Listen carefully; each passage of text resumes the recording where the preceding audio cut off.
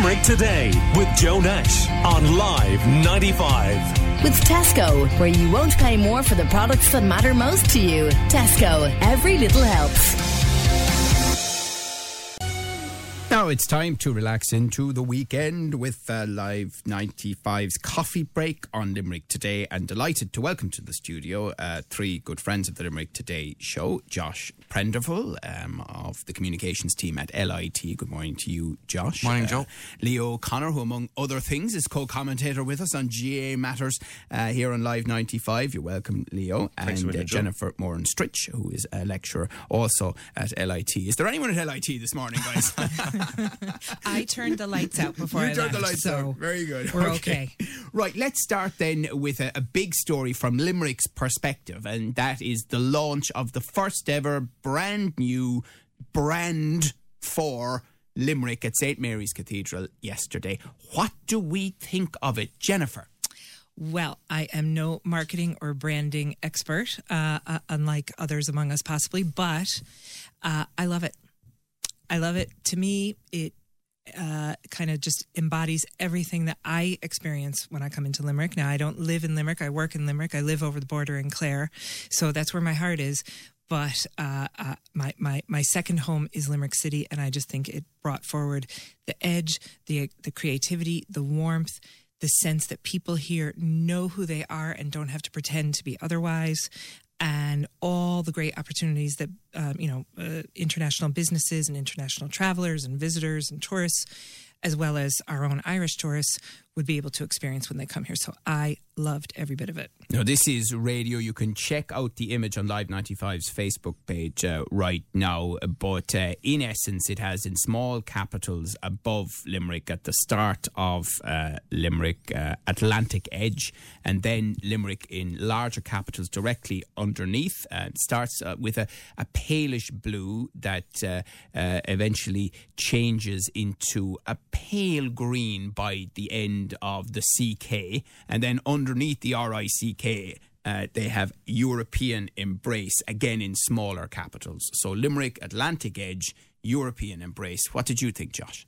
Well, I'm proudly wearing the badge this morning, as you see, Joe. So I suppose that's the first positive sign. I suppose two things struck out to me, and first of all, kudos I think to all involved at Limerick City and County Council for putting it together. I think that the word edge, I think it's a lovely double meaning, because I think we are an edgy city and county. We are that little bit different. We can offer something a little bit different to the Dublins, to the Corks, to whoever it may be.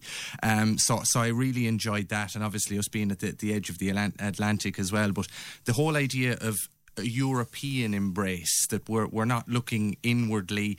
I suppose we're not just looking nationally now. We're actually I suppose, branching ourselves out, if you like, on a European spectacle, and Jennifer will know about a lot of the work done in LIT and even at UL and other places where, and all across Limerick now, between the FDI that's being brought in through the IDA and all that, we really are, I suppose, trying to find our place on that European map. So I think that was really important to bring in as well. And as I say, it's great for us to have an identity as a city and county now as well. Mm-hmm. Joe, it's just it was just absolutely a pleasure when you look at social media over the last 24 hours, I suppose, really. I just picked up LinkedIn this morning, just went onto it, and there was their little snapshot of everything going on, and the warmth, I suppose, is the word that I would describe Limerick as. We've always been associated with being on the western coast of Ireland. I suppose we've always been associated with Shannon Airport and the US thing. But certainly the buy into the European thing, Joe, and the overall perspective when you look at it, and what I would describe as the warmth. We've always been known for people visiting the city, as whether through sport or business, whatever, and that warm feeling was always there, Joe. And I just think it's an absolutely tremendous idea to buy into the whole European thing, especially with the Brexit thing going on, Joe, as well now at the moment, because we generally have been associated with the UK. The amount of Irish people in the past that went from Ireland over to the UK looking for employment, but now there's a buy into the European thing, and I just think that could be a major plus for this city. If you look around it, we have a hell of a lot going on in this city now, and the city has developed. Go back 10-15 years ago when there was so much negativity around the place.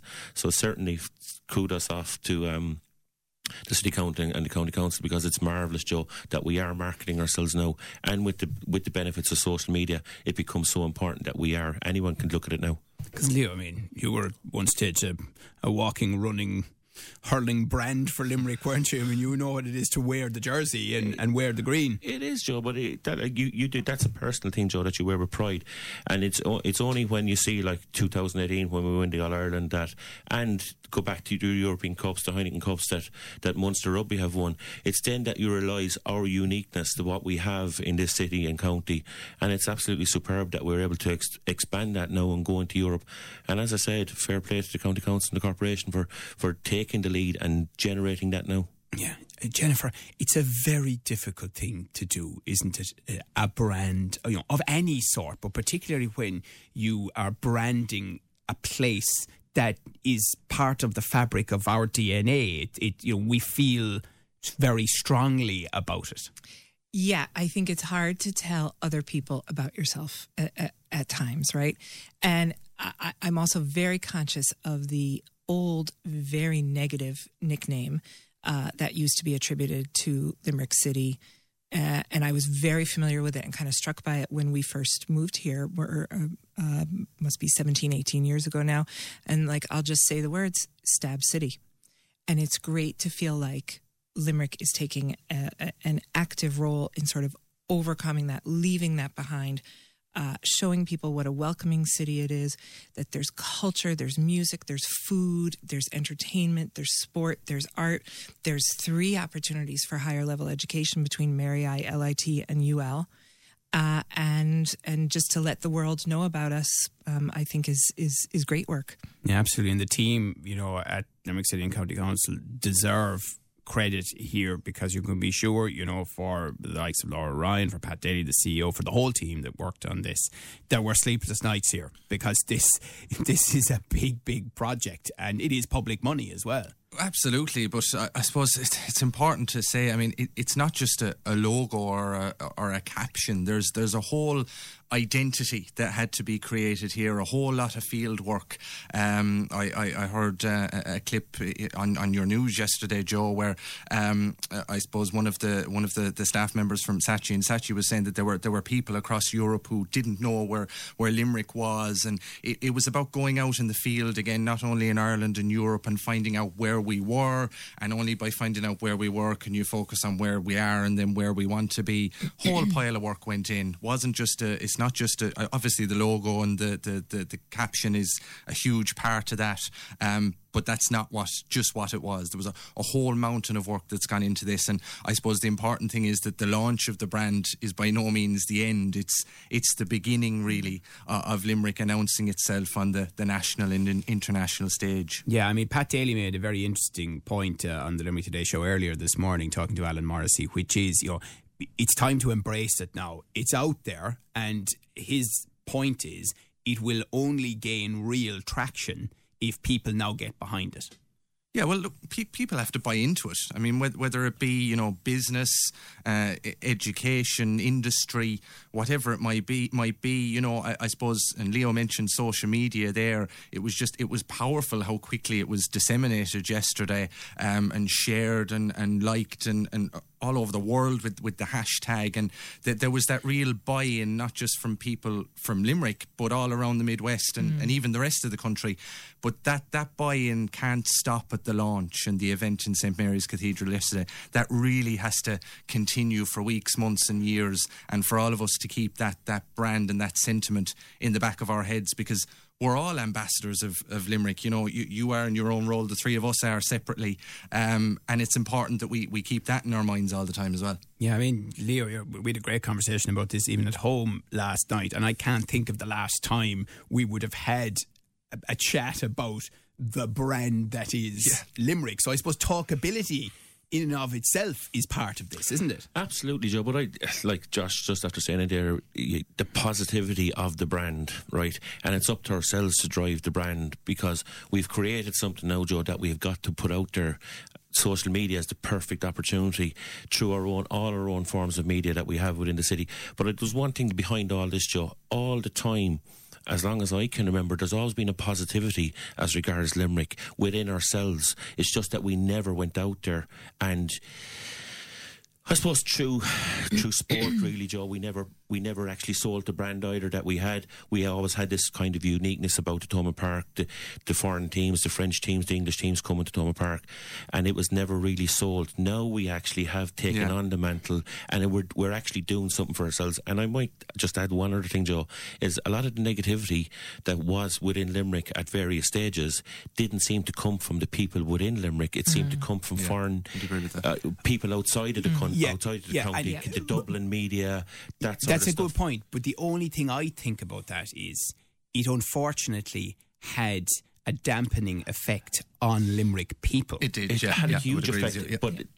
it's like something casted out and let the imagination do the rest. And that's exactly what the Dublin media and what, for want of a better word, that's what they did on Limerick. And that's what actually happened. And I've never doubted Limerick as a city or a county, and we're all brand ambassadors in our own way for ourselves and indeed for the county. But the most important thing is that we stayed strong and we have come out the other side of it now, Joe. So let's push on and let's develop that. The other thing I think, though, is that we in Limerick, and I've heard Limerick people making this point, are much more nuanced about the situation in Drogheda than they are in a lot of places around the country, where there's a tendency to go, Drogheda, it's a disaster zone, etc., etc. Now, we know better than anyone. Absolutely, yeah. That is not the case.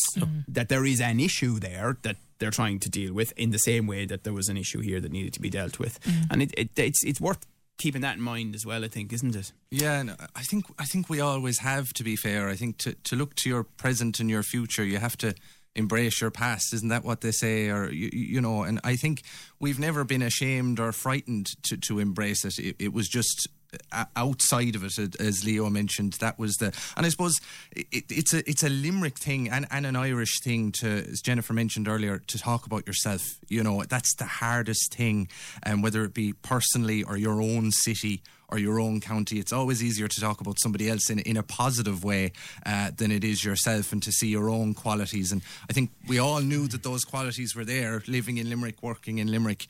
It's just a case now of pushing them out. I know we're told not to do this, but I've got to be honest with you. I've got much edgier with people, maybe Atlantic Edge, there you go. Much edgier with people outside of Limerick who criticise Limerick now in my company. Much more than I used to. I actually call them out in it now, much more, and I just say, look, I prefer if you didn't talk that way. You don't know what you're on about. But I just think, Joe, over the years, I think we've become more self-conscious that way, because we have received so much negative press, and the negativity that people, and at times there are people that have not lived or embraced the Limerick culture, and that's the negativity, and that's the thing that we have to step up to the plate. And as I said, social media, I think, will be a massive part in it, and how we protract it ourselves. Well, that's an amazing, you know, the point that you make, and that you make as well, Leo, those comments that you refer to, Joe. I mean, a lot of the time you say, well, when was the last time you were in Limerick? And it's often years, it's often a long time, or never, you know. And it's about, hopefully with the brand now, we can encourage people to come and see for themselves. People love stereotypes. We love stereotypes and labels about people. We love stereotypes and labels about cities and places. So it's very easy to fall into that trap, right? We have already overcome the stereotype of the negative nicknames that I described before. Like, we have already overcome that. Now this branding opportunity is just a way to tell the world of, like, yeah, that might have been our past. That might have been part of who we are. That might have been part of our history. It's part of every city or every place where people live collectively. It's part of their story as well. And now we're looking forward to something new. Was it value for money, by the way, the brand? I think that's a question for another year or two. I think this is the start of it. I think we'll see medium to long term whether it was. I think if it works, absolutely. Okay. Jennifer Moran-Stritch, Leo Connor and Josh Prenderfield are with me. Got to be honest, I've been saying this all week. I just can't get as animated as it seems to me we're supposed to about the coronavirus. Am I wrong? I mean, is it the apocalyptic thing that is being suggested? Is it lack of knowledge, Joe? Is it lack of information that's coming out? That's the major question. That how severe is it? What is it? And to me, there's just a simple lack of knowledge. Yeah, I think it's one of those. It's like a lot of things, and until it sort of lands outside, not literally, but outside your door, it's difficult to, unless it affects you or your country or around you directly, it's very difficult to start identifying or even panicking when you're hearing. Now, I did hear, I think this morning, there's 2 cases confirmed in the UK, I believe. So and there's 60 plus million people living in the UK. Well, yeah, Look, by the way of percentages, I like our odds, but if that's going to be the case, but look, as I say, it's difficult to panic about it until it is on your doorstep. But it doesn't seem to be good. That would be my limited knowledge on the subject. I'm delighted to hear that you're not worked up about it or excited about it, because the worst thing that could happen is if we were to go into a panic. Well, that's about fair it. too, yeah. Okay. But I would be a natural panicker. That's why I can't understand it. Yeah. I mean, normally I would be running around the studio panicking, but about this one, I just can't. I don't mean. Do you remember SARS? Oh, do I remember SARS? Apparently, there's more people with the coronavirus now than there was. But SARS. apparently SARS had a higher death rate, and the death rate was still small. There you go. Shows what I know. No. But I mean, we're on the same boat. A 2% death rate, and 2% is 2% too many. Of course, yeah. But those who have died from it are people who either already had some kind of a frail immune system issue or were, I believe, now this could make you a little bit nervous, they were over 50. So, dear. If you fall into Jennifer. I am not over 50. Jeepers. I mean, I knew when I got this haircut during the week. Oh my God. I knew. I said, this is what's going to happen to me now. People are going to go around going, you're over 50. Look, if it's any first form of defence. if it's any comfort to you, I am just as much at risk as you are if that is the case. But it is honestly the case. But no, I am panicking. Sorry, go on. But we don't have to worry now. But isn't it great that we're aware of it? And certainly, I would follow all anything that the World Health Organization has to say about it, because they certainly have their fingers on the pulse. Yes, yes.